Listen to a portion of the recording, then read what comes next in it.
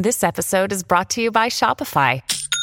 Forget the frustration of picking commerce platforms when you switch your business to Shopify, the global commerce platform that supercharges your selling wherever you sell. With Shopify, you'll harness the same intuitive features, trusted apps, and powerful analytics used by the world's leading brands. Sign up today for your $1 per month trial period at shopify.com/tech, all lowercase. That's shopify.com/tech.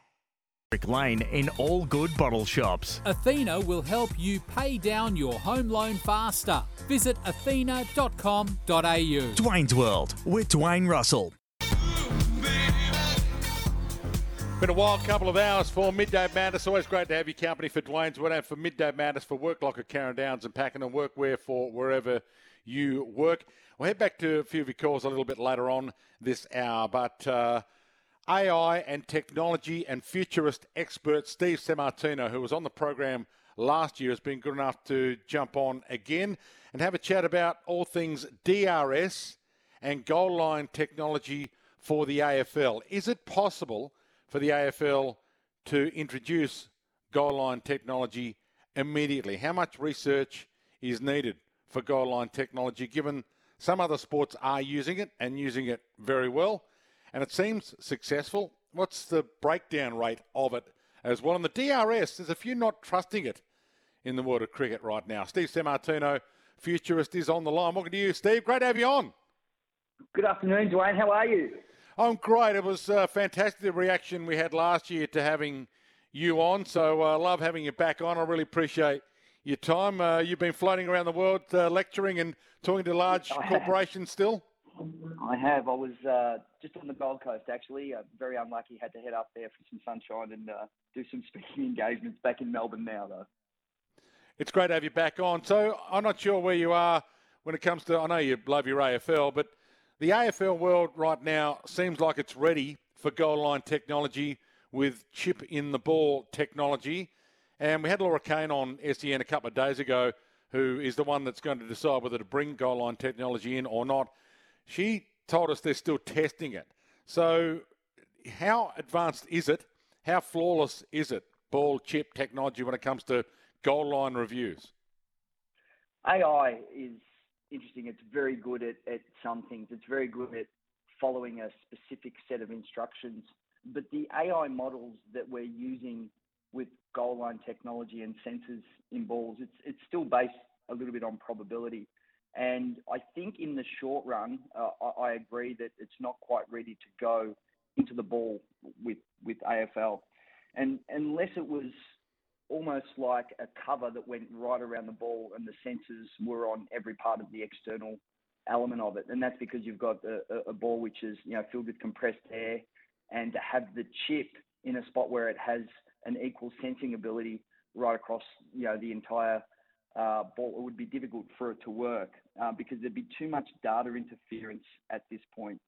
And so very, very hard to tell via touch or sound, which would be the two things in ball technology. If it's touch going over the line, the sound, there's too many external data interferences from the crowd and the noise and the wind. And also with the touch, sometimes it would be very, very hard to sense a very light touch on the ball. That said, I think there's a bigger opportunity to use AI visually than is being used with the AFL. And rather than using the cameras that are also used for broadcast, it'd be far more effective to have a set of cameras set up on all of the goalposts and boundary lines and all of the white lines across an AFL ground. That's highly possible right now today. It's just whether or not the AFL wants to make the requisite investment in all of the grounds to do that. So let's firstly go back to the ball chip technology. So it is used in soccer, but it's a round ball. Does that make it easier as opposed to our ball, which the oval nature of the ball? How many chips would you have to have? Bits of the ball could be through the line and bits of it not. Yeah. Yeah, exactly. And you would need to still have some visual recognition, but I think there's far too much interference with touch. Yeah. And and also sound, because they're the two things that you could do with the chip. You could do touch and you can do sound. You can't use the chip to do visual recognition. But I think visual recognition, if we have super HD, right on the lines. That is a far more effective way to do it, which is akin to what they do with Hawkeye in tennis. Theirs is even a little bit easier because it's such a small court that's fixed, and you can have 10 fixed cameras that do it. But I'm really surprised that the AFL hasn't invested in goalpost and borderline, white line technology visually to see whether or not a ball is being touched and whether or not it's crossed the line or even touched the goalpost. You could certainly put sensors in the goalpost and you could put sensors on the line. And I actually think that's a better way of doing it than in the ball, because you don't have the interference and you'd be able to see if it touched there or went across the line. That's like a far superior method to do it. And generally, most of the AIs that we see today that do automated technology, they increasingly work on visuals, because visual and image recognition is becoming so good with generative AI.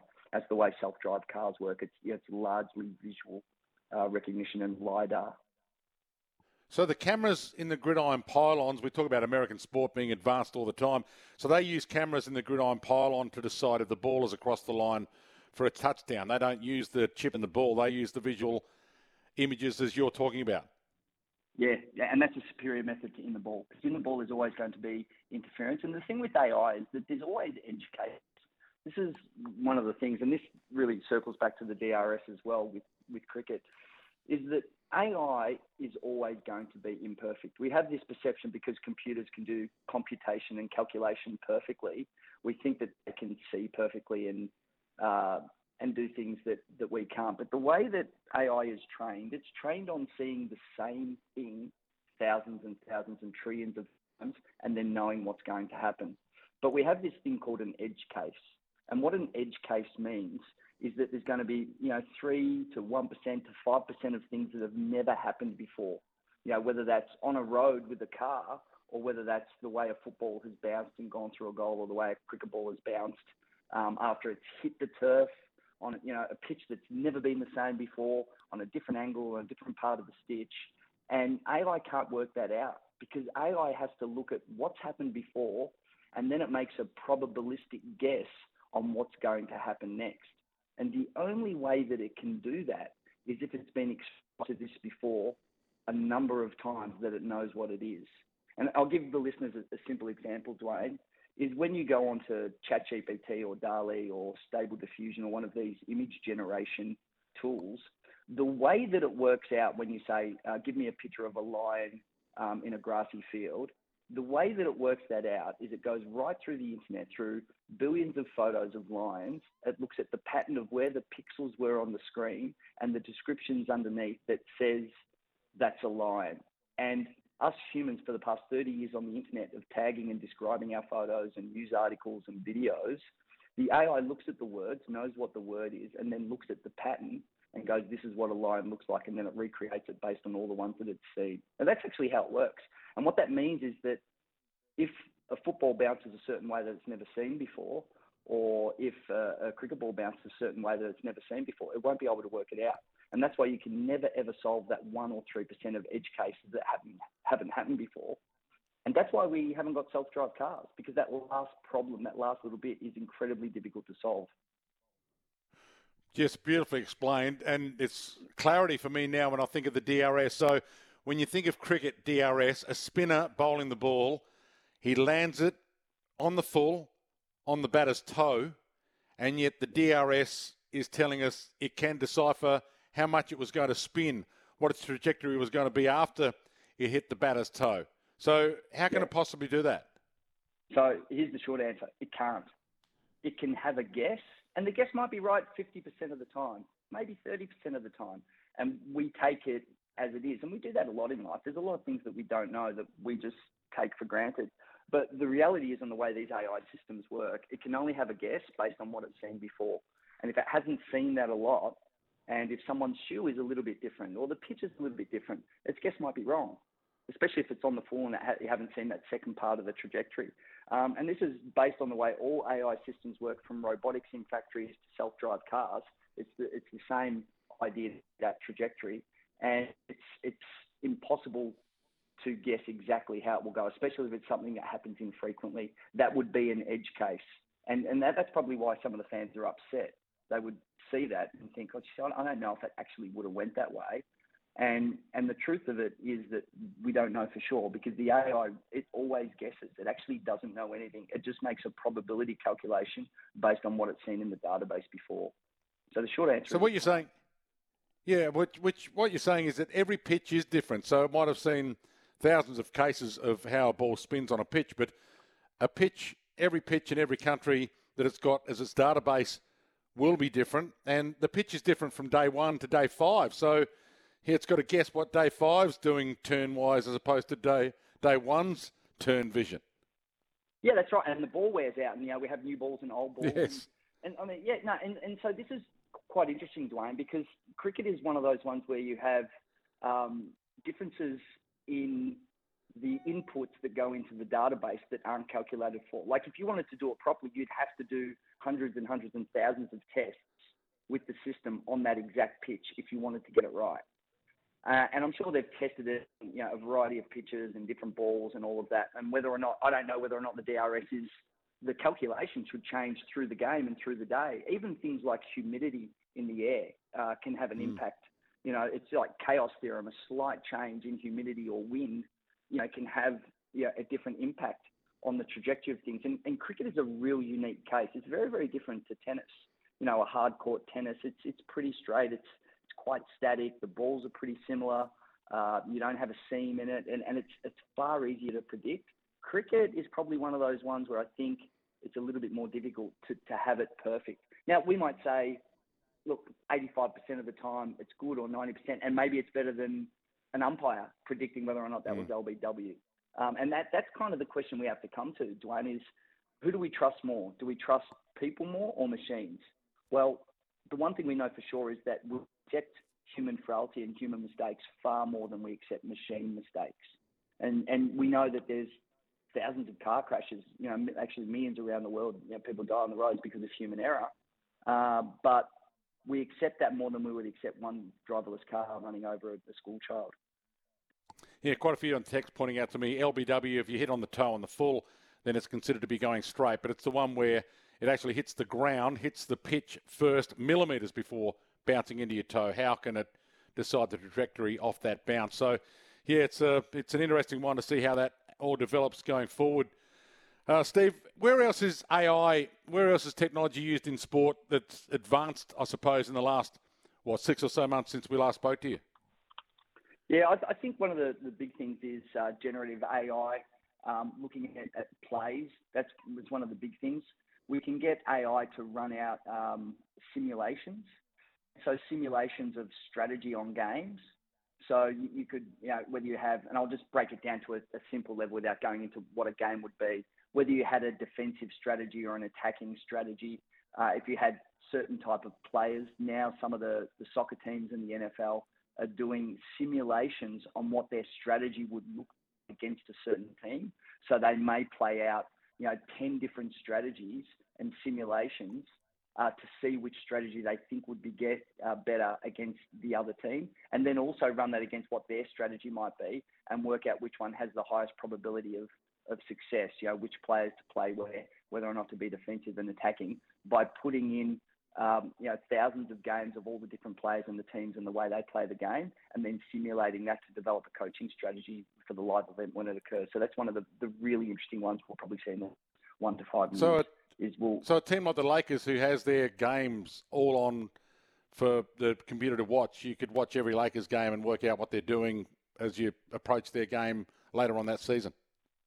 Yeah, and then you could get the biometrics of each of the players, how they move, where they move, how often, put that up against your players, upload both databases of your team versus their team, and then get the computer to run simulations using generative AI to see which strategy is more likely to be successful. And we do that in a lot of other business and technology contexts. And now that AI is getting so good at understanding biometrics, and we've got so much footage that video can be analysed now. And this actually comes from the creative space, where you can take a photo of something and it describes what's in the video, or you can do a video and it'll literally, the AI will tell you exactly what's happening in that video. Well, now what we can do is transition that into sport and then get it to analyze what's happening and give you strategies against it. Again, the thing that you need is lots and lots of game time and lots of examples. AI is all about the quantum of data that you can put into it so that it can give you a probabilistic outcome. But I think we're going to see a lot of that. And it might even be something you have TV shows on. We might be in 3 years from now, watching Foxtel or the TV on simulations of the potential game where you have animated versions of, Dacos running around and how to stop him. Which we, as a Collingwood supporter, I certainly hope we don't stop him. Let's just hope that doesn't happen. And one last one. What about curved boundary line? Is it possible for cameras to decipher whether the ball's gone out on a curved boundary line? Have we got the technology to do curved lines like we have for straight lines? Yeah, absolutely. I mean, all you would do is you would have cameras which have image recognition in the different colorways, the green versus the white, and they would have overlap, and they'd be able to see that. And it's all about the frames per second that you can get and the resolution. Like the higher the resolution, 8K, 16K, 32K, you'd be able to see the ball just down to the micro blade of grass and be able to see whether or not it went across the line. So is tennis 100% correct with its line calls then, given that the parameters are fairly set, straight, and unchangeable? Look, I don't know if it's 100% correct because we will see an animation of it in real terms when we see it, but we don't tend to get that many disputes. We're kind of accepting of it, and I think the static nature of it and the setup makes it more digestible. It's really hard to know whether or not it's 100% correct because unless you were right there and you had your face down on the ball and you could see it, you sort of have to take the footage as that's what happened. But it's certainly one of the ones that I think has been most successful. And, if McEnroe was playing today, we probably wouldn't have as many outbursts because there it is. It would take away from the enjoyment of watching him play. Steve, great to have you. Where can people get hold of you if they want to jump online and find some of your stuff? Yeah, just go to stevesammartino.com. My contact details are there. You can send me an email and we can talk about footy and AI. And if you need me to come in and share some AI ideas in your company, I'd love to come out. That'd be great, Steve. Always great to have a chat to you. I really appreciate your time. And you can check out Steve online. Steve Sammartino, Sammartino, futurist AI expert. You with Dwayne's World, a break. Back to your calls and your texts after this.